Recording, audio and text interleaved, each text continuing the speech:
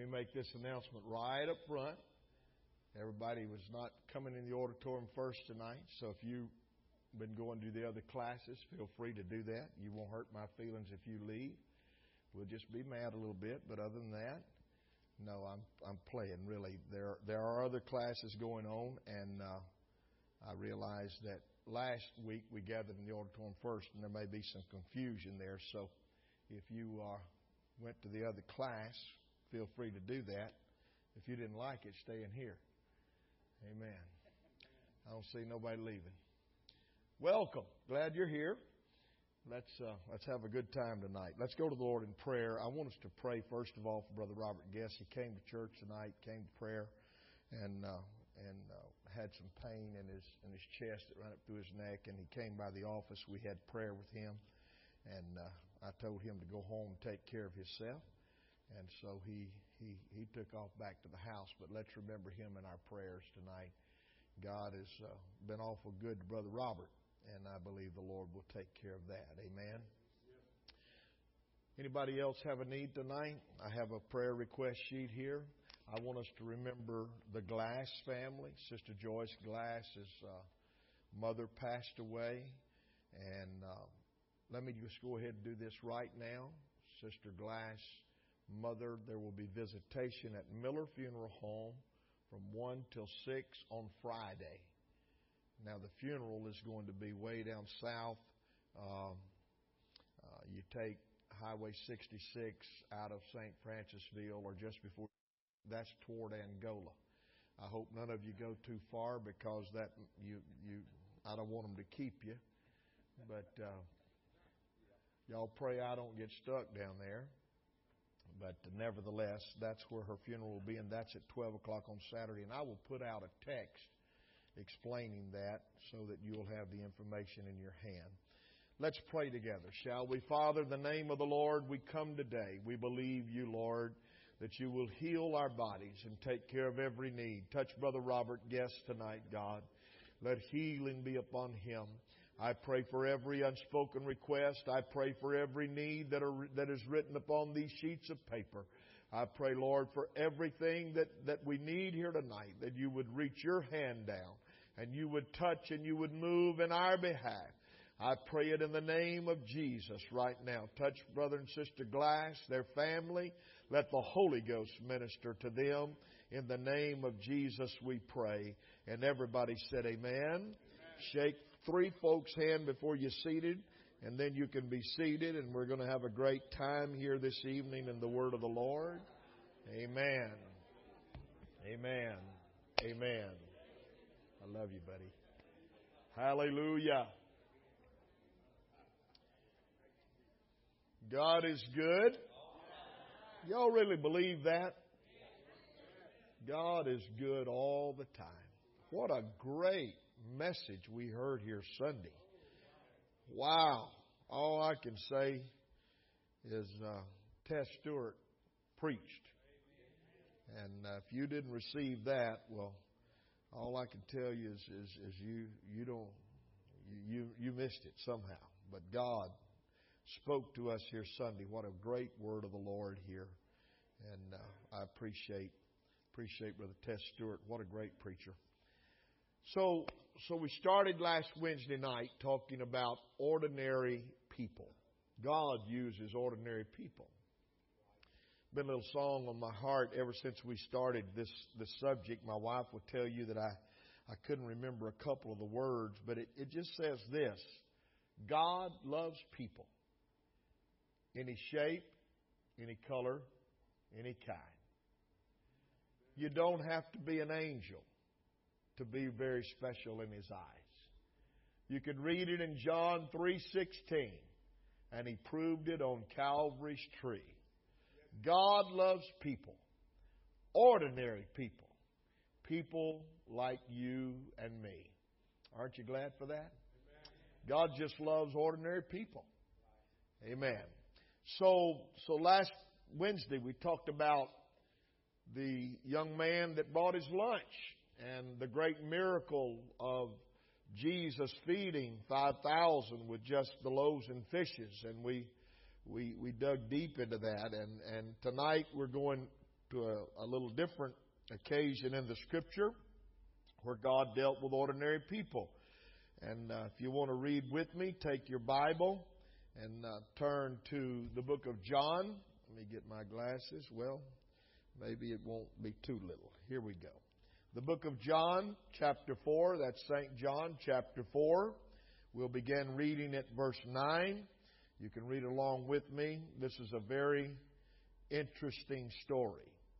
Then saith the woman of Samaria unto him, How is it that thou, being a Jew, askest drink of me, which am a woman of Samaria? For the Jews have no dealings with the Samaritans.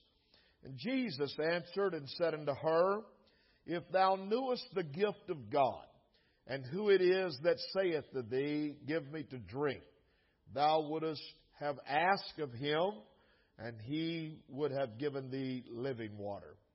The woman saith unto him, Sir, thou hast nothing to draw with, and the well is deep. From whence then hast thou that living water?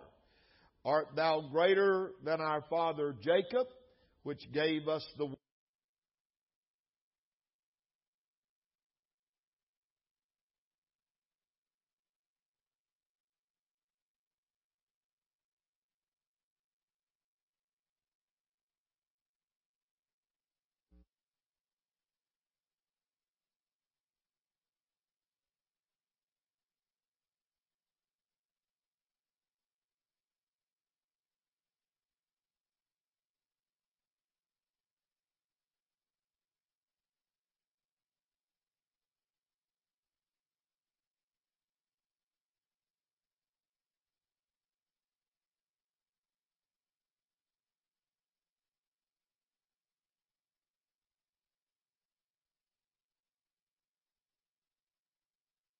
microphones are of the devil. Y'all do know that, don't you? So here we'll go again. We'll start at verse 12. Art thou greater than our father Jacob, which gave us the well and drank thereof himself and his children and his cattle? And Jesus answered and said unto her, Whosoever drinketh of this water shall thirst again. But whosoever drinketh of the water that I shall give him shall never thirst. But the water that I shall give him shall be in him a well of water springing up into everlasting life. And the woman saith unto him, Sir, give me this water, that I thirst not, neither come hither to draw. If you skip down to verse 28 in that same chapter, the Bible said, The woman then left her water pot, and went her way into the city, and saith to the men, Come, see a man which told me all things that ever I did. Is not this the Christ?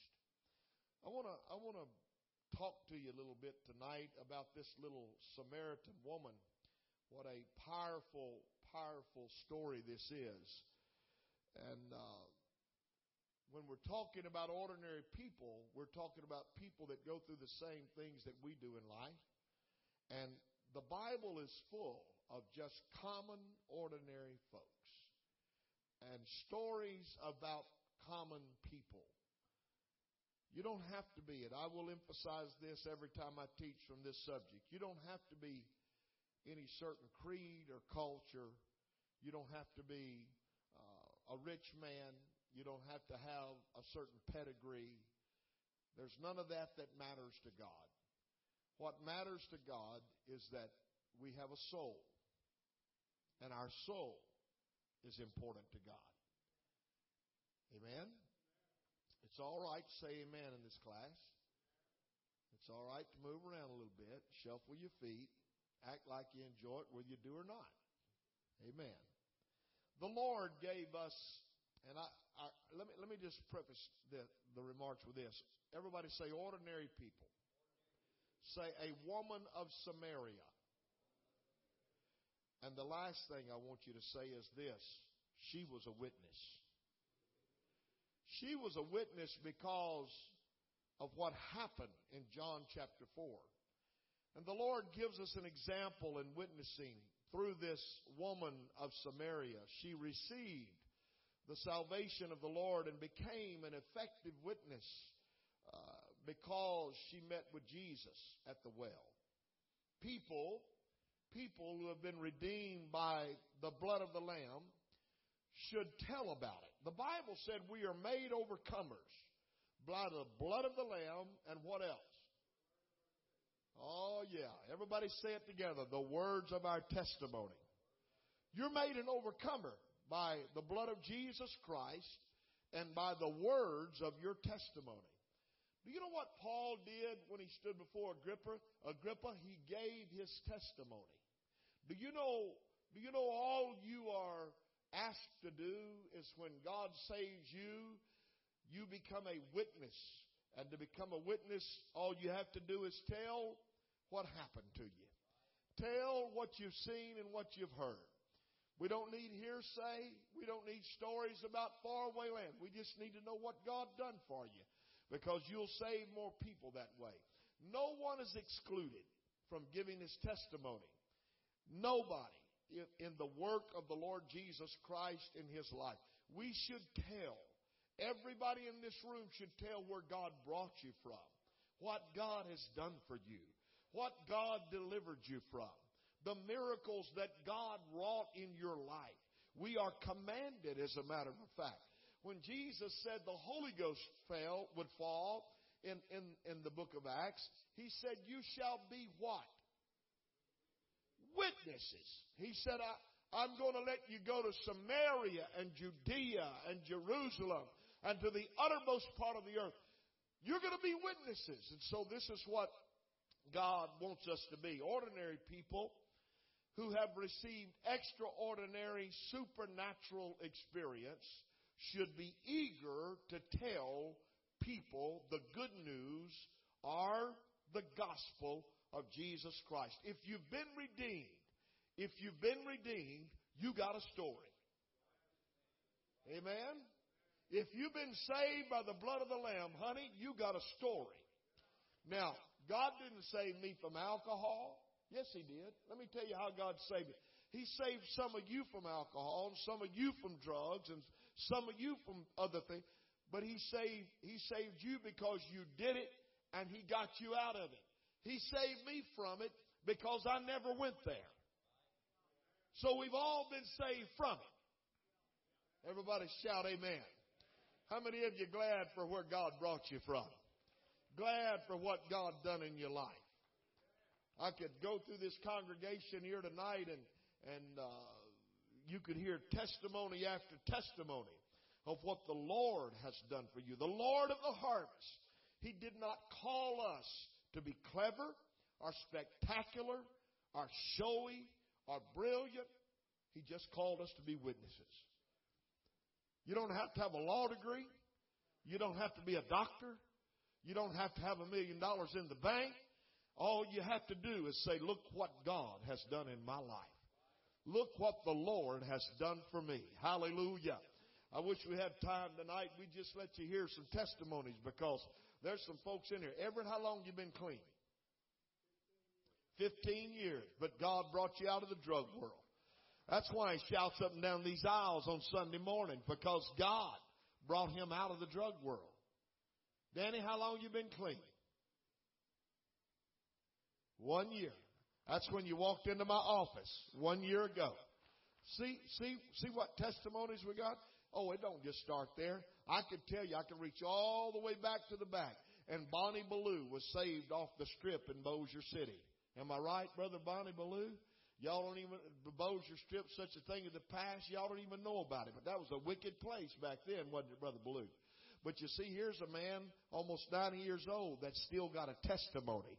I want to preach to you this a little bit tonight. If God's brought you out, He brought you out so you could tell somebody you got out and how you got out, because what He done for you, He'll do for somebody else. Well, I'm not much of a speaker. You don't have to be. I can't take a text like you can, preacher. You don't have to do that. All you got to do is just tell what you've seen and heard. Tell what happened to you. The Samaritans were people of mixed races. Listen to me. Renegade Jewish remnants intermarried with Assyrians and others who had settled there. And these heathen people were idolatrous, and they had very little comprehension of God, or the God of Israel, should I say. And idolatry corrupted them, and their knowledge of God was very little. And along came people like Jeroboam, who introduced them in the Old Testament, Samaritans. We call them half-breeds because they were half-Jew. It was when the Jews settled and they married into the Assyrians that half-breeds were born.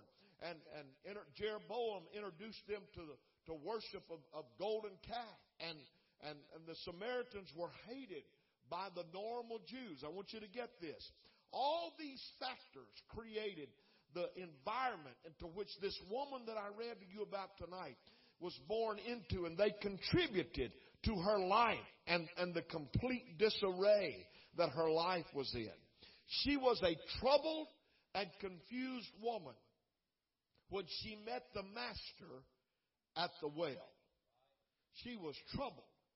She had a lifestyle that was not to be proud of, to say the least. You want to talk about issues and common people? She had family problems. I don't ask for a show of hands, but let me tell you something. There's nothing worse than family problems. And probably not one soul in this room tonight has not been touched at some time and affected by family problems. Amen? Now, I'm preaching and not looking at anybody. I'm just preaching tonight, okay? Everybody say he's just preaching. But I'm going to give you the word of the Lord. I'm going to tell you right from wrong. And divorce is rampant in our world. Child abuse is rampant in our world. Amen. It's so many things that are happening in America in 2018. This woman had family problems. The Samaritan woman's parents, they may not have had a copy of the word back then. They lived in the midst of the heathen and the Samaritan culture. It's not likely that her parents observed the teachings of Moses during the formative years of her life. But whatever her background, whatever her life was, it was in turmoil. And how do I know that? Because it tells a little bit of her history in this chapter. And when Jesus came to her, she had not only suffered one failed marriage, but 5. She was living correctly, or she was living with a 6th man whom Jesus correctly identified as not being her husband. He said, "Where's your husband?" She said, "I don't have a husband." He said, "You're right. You've had 5. He knew. Everybody say he always knows. He said, "You're right. You've had 5. And the one you're living with now is not your husband. You don't have a husband." Failed relationships have a tendency to reproduce themselves over and over in people's lives. Such was the experience of the Samaritan woman. I'm talking about common people now. You want to get down to where we live? This is a picture of our day. One preacher said, and I heard it many years ago, we don't even get any good clean sinners anymore. They used to come in and there were folks that, their life wasn't too messed up. But now, when they come, there's marriages, there's extended families, there's drugs, there's alcohol, there's abuse, there's wild things going on in people's lives. It's hard to explain. It's hard, but it's the day that we're living in. But this woman was a product of broken family and broken life. Satan, ladies and gentlemen, is attacking the families and the homes of the people of God in an unprecedented fashion in 2018. You believe what you want to, I had someone that talked to me just this week, and they said, I started fasting and praying, and it seems like the more I fast and pray, the worse things get. I said, well, welcome to the real world of a child of God. The devil's going to unleash every attack he can. When you start getting close to God, he starts trying to get you away from God. Amen? Listen to me. Listen to me when I tell you this. That nobody is exempt from trouble. No preacher, no saint, nobody. Everybody has issues that they have to deal with. And Satan is making sure that he's attacking the family. Let me tell you why he hates the family. Because before there was a church, there was a family. Now, some of you don't believe this. If he can tear up the families, he can tear up the church. Amen? Before there is a church, there's a family. God made Adam and Eve and gave them Cain and Abel. And I know y'all don't like to hear this. I know you don't. But I got to tell you this. You ready for this? We're all kin. Everett, I'm kin to you, baby. I may be a different color today, but somewhere we all came from the same place. It all goes back to Adam and Eve. And you may not claim me, darling, but I'm kin to you somewhere. You say, oh, no, preacher, that ain't right. Yes, it is. The world started with two. So what are you saying? I'm saying God started with a family. The family is of God. He realizes, the devil does, that if he can destroy the family, the entire fabric of civilization will dismantle. He realizes, you see, people who follow the scriptural teaching of family relationships, they inoculate themselves with the Word of God and the preached Word of God and the worship of the church. Satan can't stand that because they build hedges and fences that he can't get to them. I'll tell you what I believe. I still believe the scripture that says the angels of the Lord encamp around about them that fear him. I believe you can build fences the devil can't get by.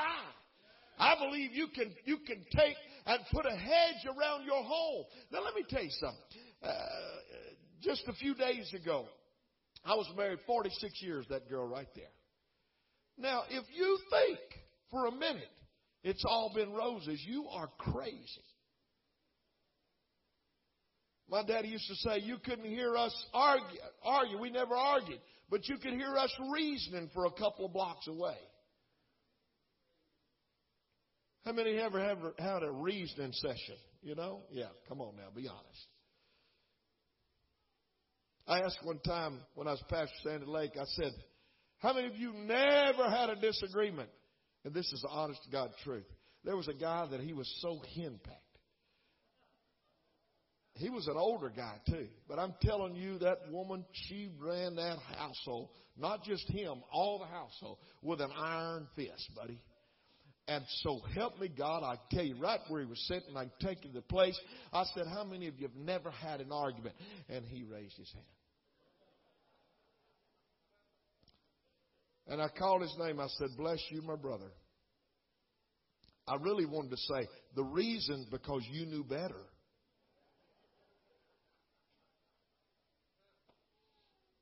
True story.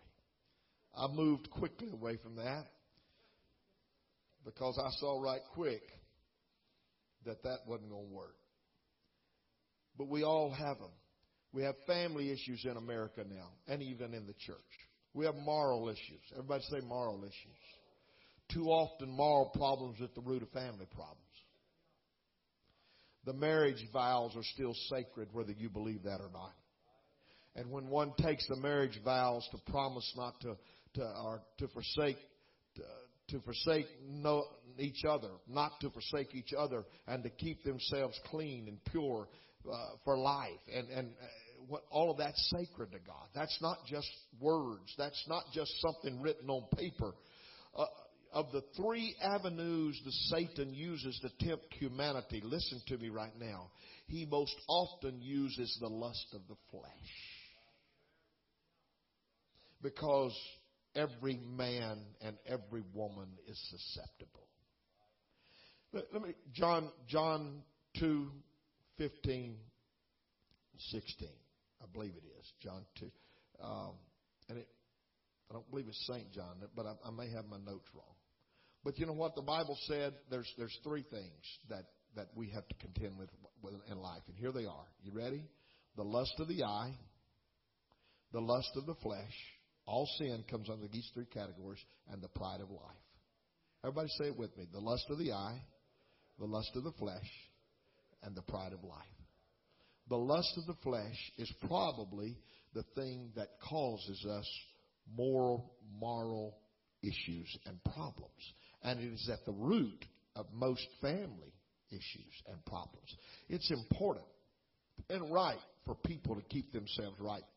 It's equally important they remain pure for the sake of their family and their children.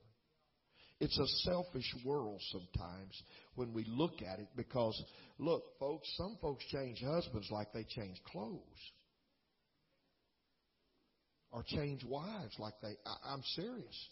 And I'm not faulting anybody here that's ever had an issue in your family or divorce or any, and there's some in this room like that. Here's what I'm telling you. From this point forward in your life, don't ever let the devil get to you. Don't ever let him lie to you. Don't ever, and look, some people, there's a reason in the scriptures for divorce. I want you to understand that. God never smiled on divorce. He wanted one man with one woman and one woman with one man. But sometimes there are reasons that the scripture gives for divorce. And I understand that. But here's a woman that had been married 5 times. And she was living. Pardon me, if you want to know what it meant in our vernacular, it was this. She was shacked up. You can't shack up and be right. Just the way it is. Everybody say amen. You can say amen or on me. I'm just telling you. You can't do that. I had a man came to me years and years ago, not in this church, where I pastored before. And matter of fact, he was on the way home from work. He said this. This was his testimony. He didn't know one thing about Pentecost. He'd been a few times, and I knew him because he worked down at the boat place where I bought a boat. And he was on his way home from work, and he said, "So help me, Pastor. I looked over, and there's a ball of fire in the sky." And he said, "I thought, what in the world is that?" And he said, "I came toward it, and it was revival service going on right here at this church." And he said, "I got out of my car and came in." Well, God filled him with the Holy Ghost. And the issue is that he was shacked up. He's living with a woman. And she didn't have a divorce yet. And so he said, "What I do?" I said, you can't live like that. He said, "I don't have nowhere to go. All my folks live up north." I said, "I don't know what to tell you, but you go in there and climb into bed with her tonight, you ain't right. That's all I can tell you." Y'all want to know the rest of the story? Some of you go on the edge of your seats now. It's like a novel, isn't it? Have a romance novel here on Wednesday night. Hey, listen. You know what he did? He really got the Holy Ghost. He moved to one end of the house. She moved to the other. Big old house. I'm going to tell you right where it was at. And every week he'd say, "Preston, I just want to tell you I'm living right. I'm trying to get it straight, trying to get it right." And you know what he done? He got it right. And he married that woman. And they stayed married till I went down to help preach her funeral. She got the Holy Ghost too. And I preached her funeral last year, maybe 2 years ago. And he's still living for God. He's still in the church. But if you're going to live for God, you got to get it right.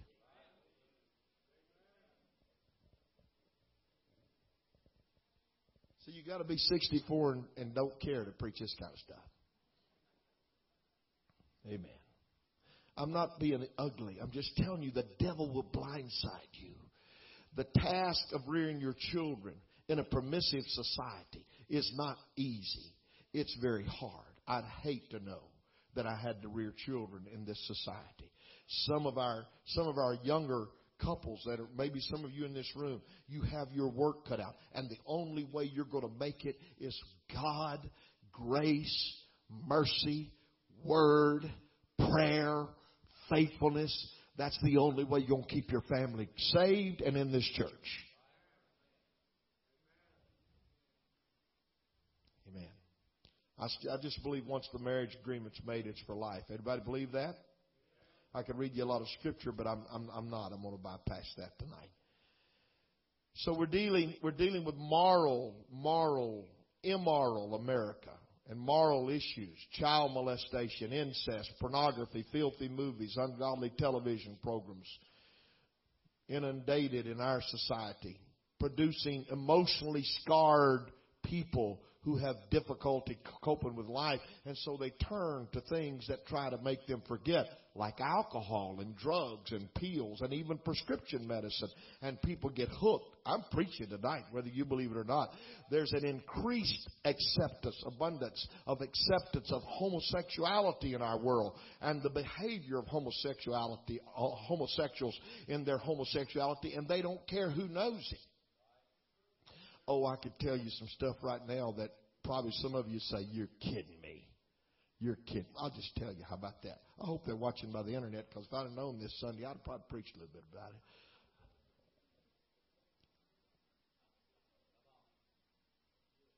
Because God hates that. God loves people, but He don't like that lifestyle. Does anybody here believe that? There's a whole group of people came in here Sunday. I won't tell you who they were, where they're sitting, but it's a whole group. And come find out, I didn't know who they were. I said, Lord, go find out who all them people are. And they're from a homosexual church. Now, understand this. They believed Acts 2:38.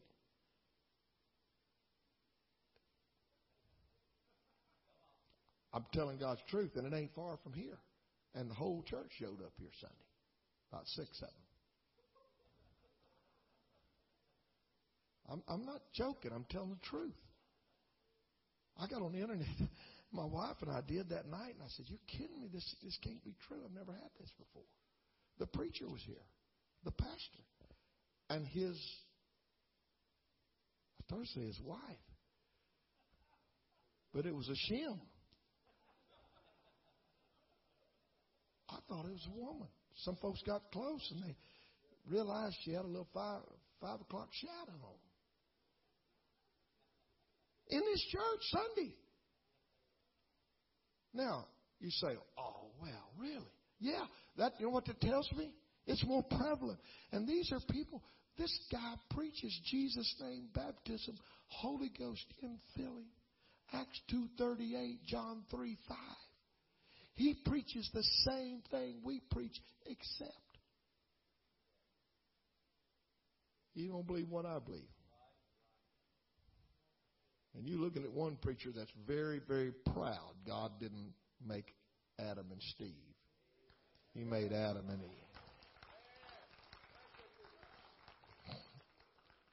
I mean, they was just worshiping this shop. So I pulled it up on the internet. You come to me, I'll tell you how to get there. I pulled it up on the internet. My wife and I laid in the bed Sunday night, and she's pulling up. Let's look at that. And we got to watch it. Got to watch them preach and got to shout. They shouting and falling out and talking in tongues. You ain't never seen the like. And yet, they condone homosexuality. Ladies and gentlemen, I hate to tell you, but that's being turned over to a reprobate mind.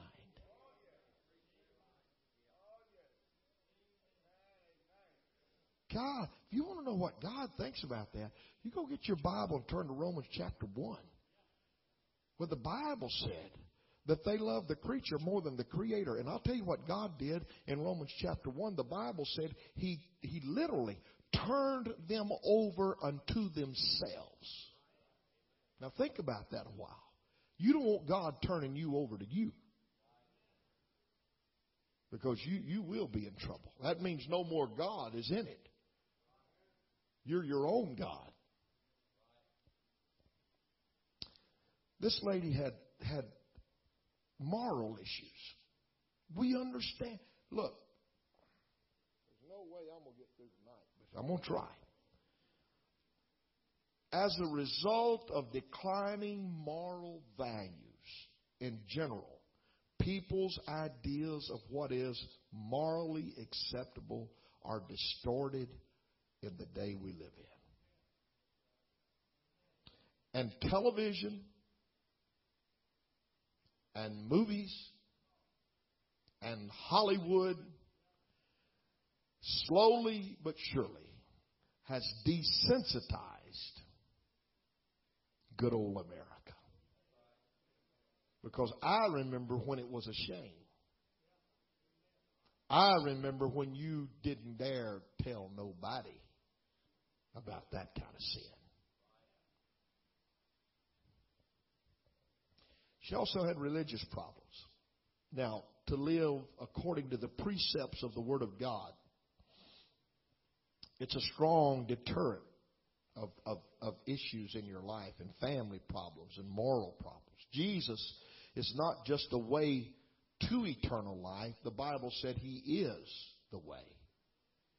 He is the way. The only access to God is through the death, burial, and resurrection of Jesus Christ. Does anybody believe that? And the knowledge of that truth brings with it great responsibility to take the whole gospel to the whole world. That's what we're responsible for. The people of God have got to tell the goodness of God and the good news of God and of Jesus. And you've got to do it with fervor and intensity and with great zeal, because that's what God is expecting of us, ordinary people. False religions have done as much to kindle the flames of hatred and bring division between nations, families, and individuals as any single tactic of Satan. Now, you go back in history, and wars were fought over religion. Nations were divided over religion. Do you know why the Pilgrims came to America? Huh? Religious freedom. So I'm not talking out. I'm talking out of the history book as well as the Bible. The Samaritan woman was blinded by false religion, and it caused her concern about where she should worship. I read that in John chapter 4. She didn't know whether to worship at the mountain where her forefathers had worshiped or the temple in Jerusalem. She didn't know the proper place. And to her statement of confusion, Jesus answered that whether worshiping was conducted in Jerusalem or in Samaria was not the point. Rather, how she worshiped was immeasurable and the right thing to be looking at.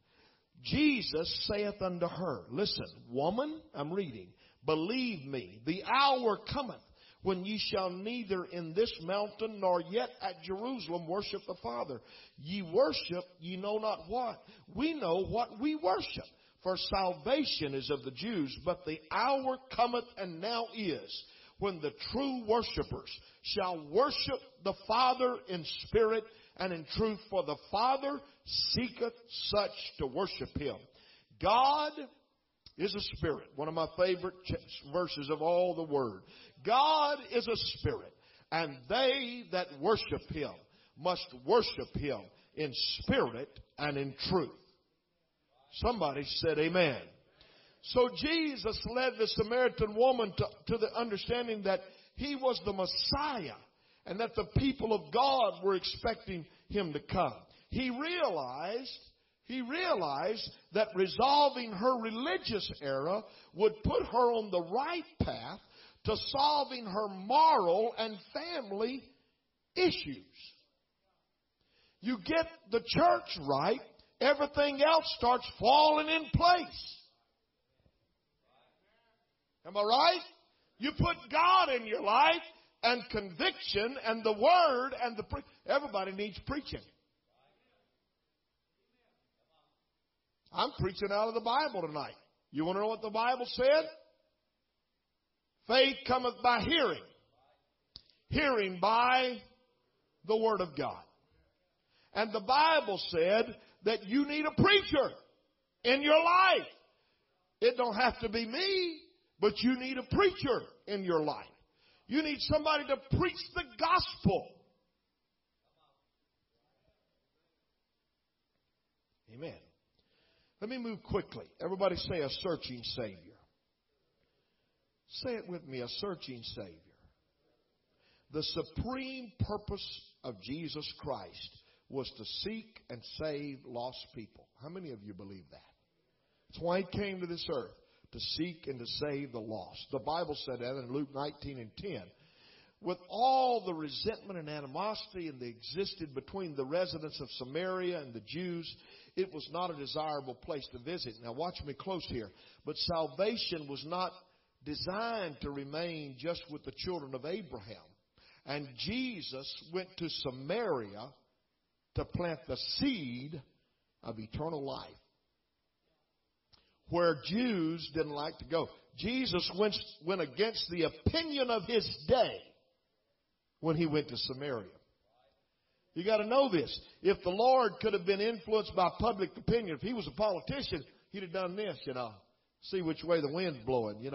Politicians, they want to make sure which way the wind's blowing before they tell you what you want to hear.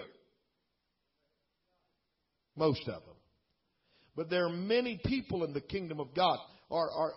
If the Lord, He could have been influenced by public opinion, but there are many people, that's what I'm trying to say, who are in the kingdom of God that would be excluded if He went by people's opinion. And this was one of them. This woman would have never found God if the disciples would have had their way. She would have never known about this living water if Jesus would have listened to public opinion. That's why true preachers can't listen to public opinion. You got to preach the word of the Lord. And true Christians can't live by public opinion. You have to live by the word of the Lord. Oh, there's enough sermons here tonight for me to preach the rest of this series. Jesus went to the woman of Samaria because He loved her. And it was out of concern. It was a feeling of deep concern for a woman that had been in sin, and I'm talking about deep sin, that caused Jesus to go out of His way. He knew she was lost. He told His disciple, I must needs go to Samaria. He went for one reason, Brother Eric.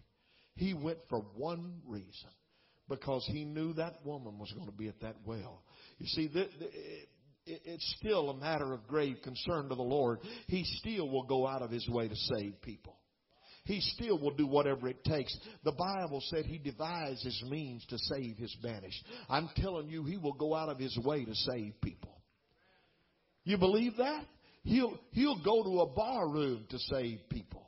I remember before Brother Robert Mitchell died, I remember him telling his story how his old praying mama was at home and he was sitting on a bar stool when God got a hold of him. God got a hold of him on a bar stool and got him out of that bar and filled him with the Holy Ghost. You see, God will go wherever people say. They hated Jesus for that reason, and many times in the New Testament, the Bible said He went home with Simon, and Simon was a sinner. They couldn't understand. He left the disciples, He left everybody, and went to Simon's house. And they said of him, this man eats with sinners. No greater compliment could ever be paid to the church of the living God than that this church eats with sinners. And our God ministers to sinners. This is not an elite club. This is a salvational issue.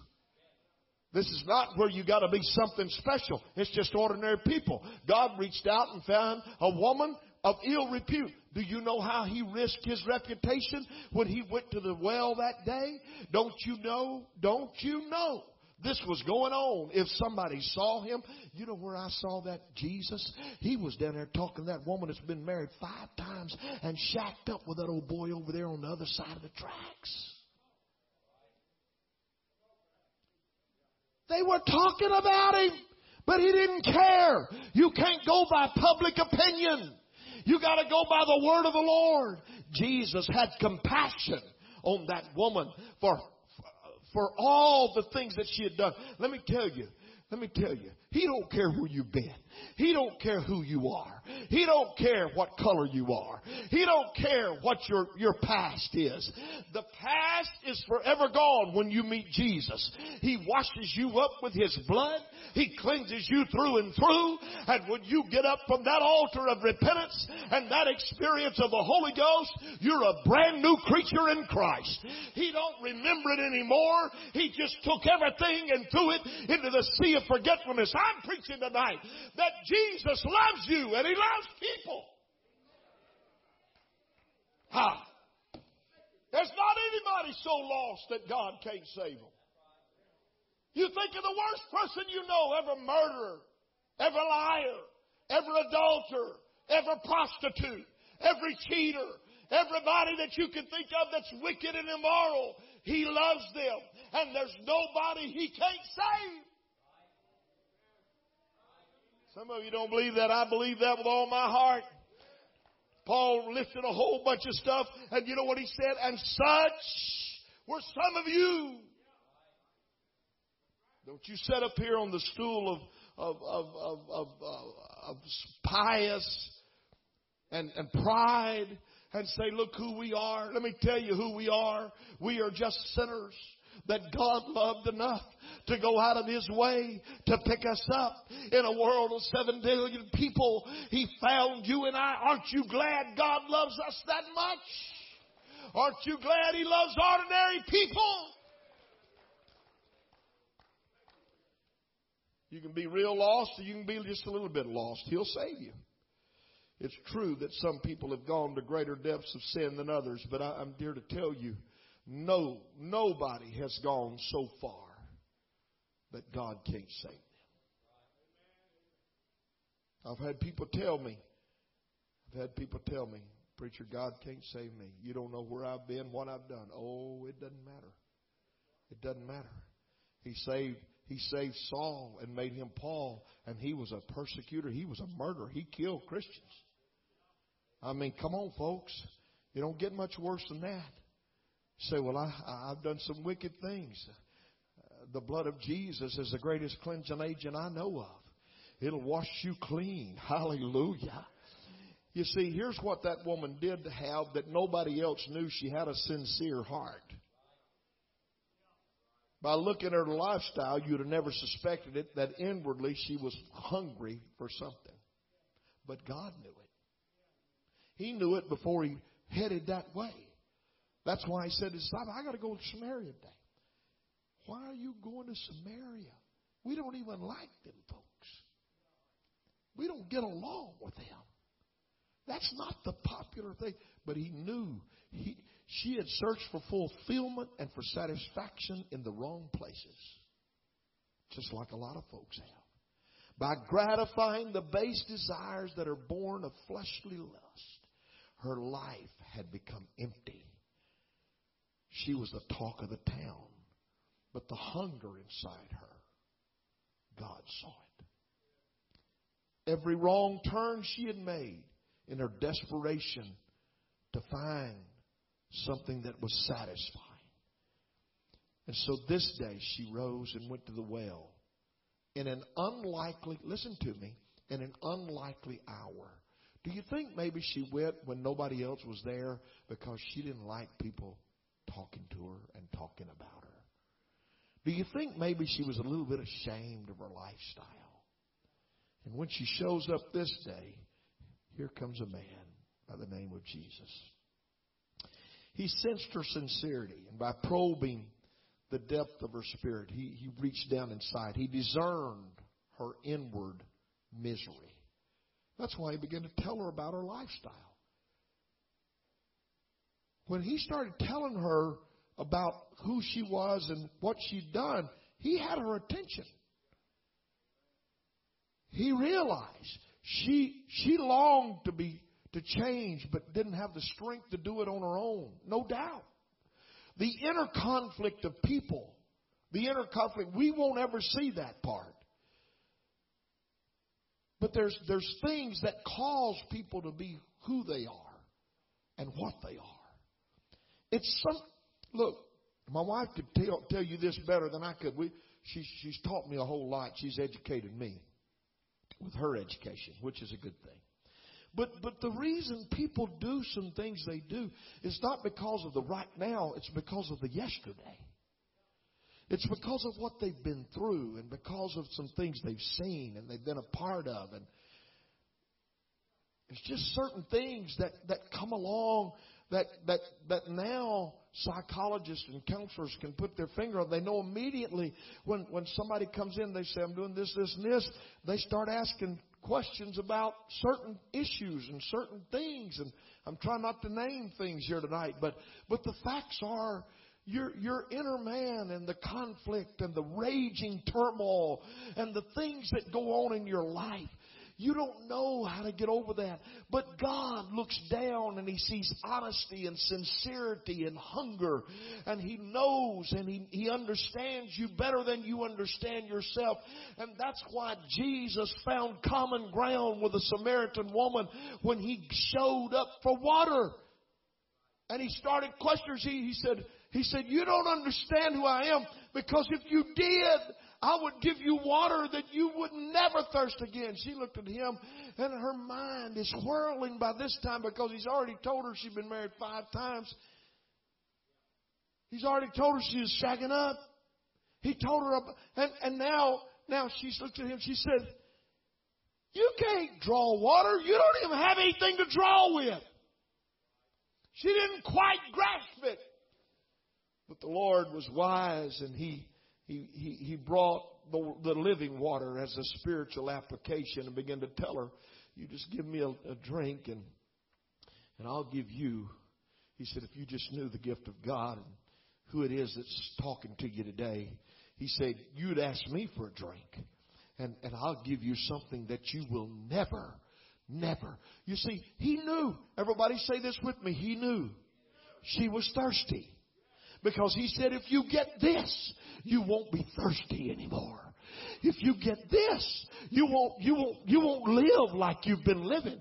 You won't be trying to find something that will tame your inner conflict and the things that's going on in your mind and all the sin that you've committed. Let me tell you something, folks. God loves to save the rankest, filthiest, dirtiest sinner. And that is the greatest testimony that He can have in this world. When you see somebody turn their life around and all of a sudden they're walking as a new man and the world's saying, hey, what's happened to him? What's happened to her? What didn't they used to be? And all you can hear is tongues wagging and they're saying, my, what a difference in their life. That's the greatest example and witness Jesus could ever have. More than what you say is how you live. I hurry. I got 6 minutes. So the little woman didn't realize what was in store for her. But the Lord had something for her. She had a change of mind. I'm hurrying. She was so deeply moved. That she experienced regret and remorse. She was moved by what Jesus had to say. He revealed Himself to her.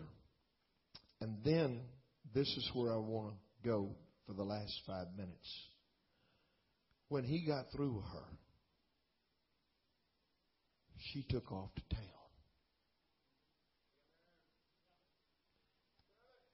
And she went to people that she hadn't spoke to in a long time. And she said, you got to come with me. I found a man that told me everything about me.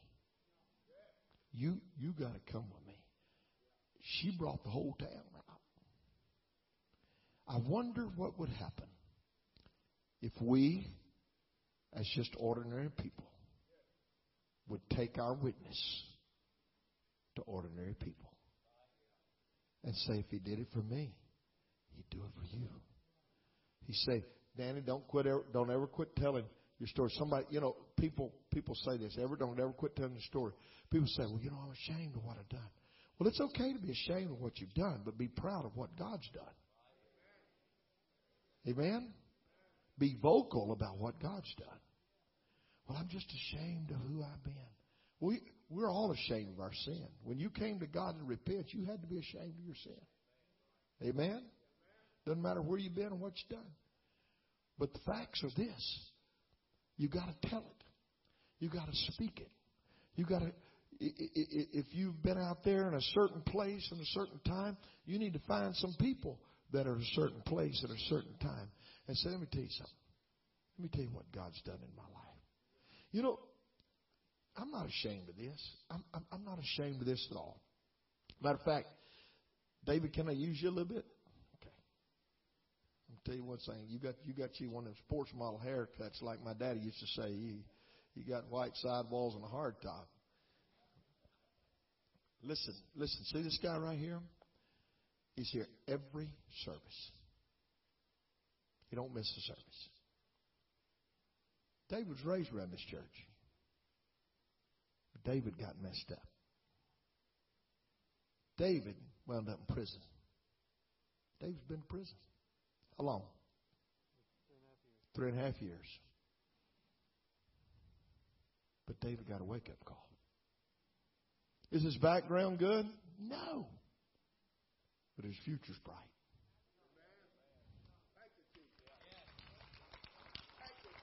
I don't care if he's been to prison. This guy right here will do anything I ask him to do. He's always given me testimonies how God's blessed him. He's helped people who didn't have jobs. He's a good mechanic. Now, don't go ask him to fix your car for nothing. I'm not doing it for that. But he's helped people. I'd call him in the middle of the night. Say, David, would you go? Yes, sir. I'll do that. But you know why? He fell in love with the Lord. Every Sunday you'll see David. He sits right over there. And you'll see him walk out first. He's one of the first ones out. Because you've never been where he's been, so you can't be thankful as thankful as he is. You think I'm going to hold his past against him? Look at me right in these hazel eyes I got. If you do, you're the biggest fool that ever lived. This guy got a brand new start. And it's because he met Jesus at the well. And Jesus said, I'm going to give you water where you won't ever thirst again. I'm preaching about you, buddy. I don't mean to embarrass you. But here's a victory. This is our victory right here. He goes to my wife every week for counseling. He's been doing that ever since he got out of prison. And I don't think, if you've missed a service here, it's been only because you've been sick. He's not missed one service since he got out of prison. Couldn't hardly get him to come for that. But you know what, David? If it took prison for you to get your life in order, how worth it is it? How worth it, huh? Yeah. That's your prison was his biggest blessing. Because it brought him to understand what it means to serve God. You see, none of you, and I'm not, and there's others in here. I can go back and get you by the shoulder and tell your story. I could tell you the story. We're not perfect people. But I'll tell you one thing. When God shows up at the well, He's got something for us. And let me just tell you, the water He's going to give you, you won't have to thirst again. And you won't have to be the man you used to be or the woman you used to be. I'm here to tell you, we got some great witnesses in this church. Came to me not long ago and said, we're going to knock doors on Saturday. I said, go get them, David. Go get them. He got tracts. He handed them out. They walked the streets. They handed out tracts. You know why? Because some of us have been sitting around here for 50 years. We got too much pride to do it. I didn't mean to start preaching like that, but I did. But let me tell you, when God meets you where you are, and I just want to tell you, none of us are exempt from issues, moral, family, religious, problems, situations, lifestyles, illicit things. None of us. But let me tell you, when the Lord shows up at the well, He's got a reason. And when He gets through with you, you'll have water. James, you agree with me? James McCormick, my buddy. Thank God. Look, prison's put some folks in this church. Here's another right here. James, you know his history. You know what? James is here because God got a hold of him. He got in City of Faith and came here. And James was a good old Baptist boy. Trying to be careful. But he led the singing in the Baptist church. He was a good old Baptist boy. But he never had the Holy Ghost. And when he came here, one Sunday morning, I'll never forget it, James walked right out from there and stood right here. And Robert Guest laid his hands on him, and God baptized him with the Holy Ghost. Look where we've been. You know why James is here? Because the Lord showed up at your well, James. He showed up at your well. I could go on and on and on. I don't do this to embarrass people. Please don't think that. And if these guys, if y'all are mad at me, don't tell me. Just love me. Because I love you. And I'm so proud. I want the devil to see what God has done. And the devil to know that there's a God that's bigger than anything he can do and throw at us. Ladies and gentlemen, God will use ordinary people to be powerful witnesses and bring cities and people that have issues and problems and put them in the kingdom of God. Let's stand. Hallelujah. Woo! My. Ordinary people. Ordinary folks. Wow. Ushers are coming to receive your offering. I'm right on time, I hope. 2 minutes past. Y'all put extra in the offering. Y'all got 2 minutes extra. Amen. Anybody got anything to say? I'll take a testimony. I'll take a question. I'll take a comment. Brother.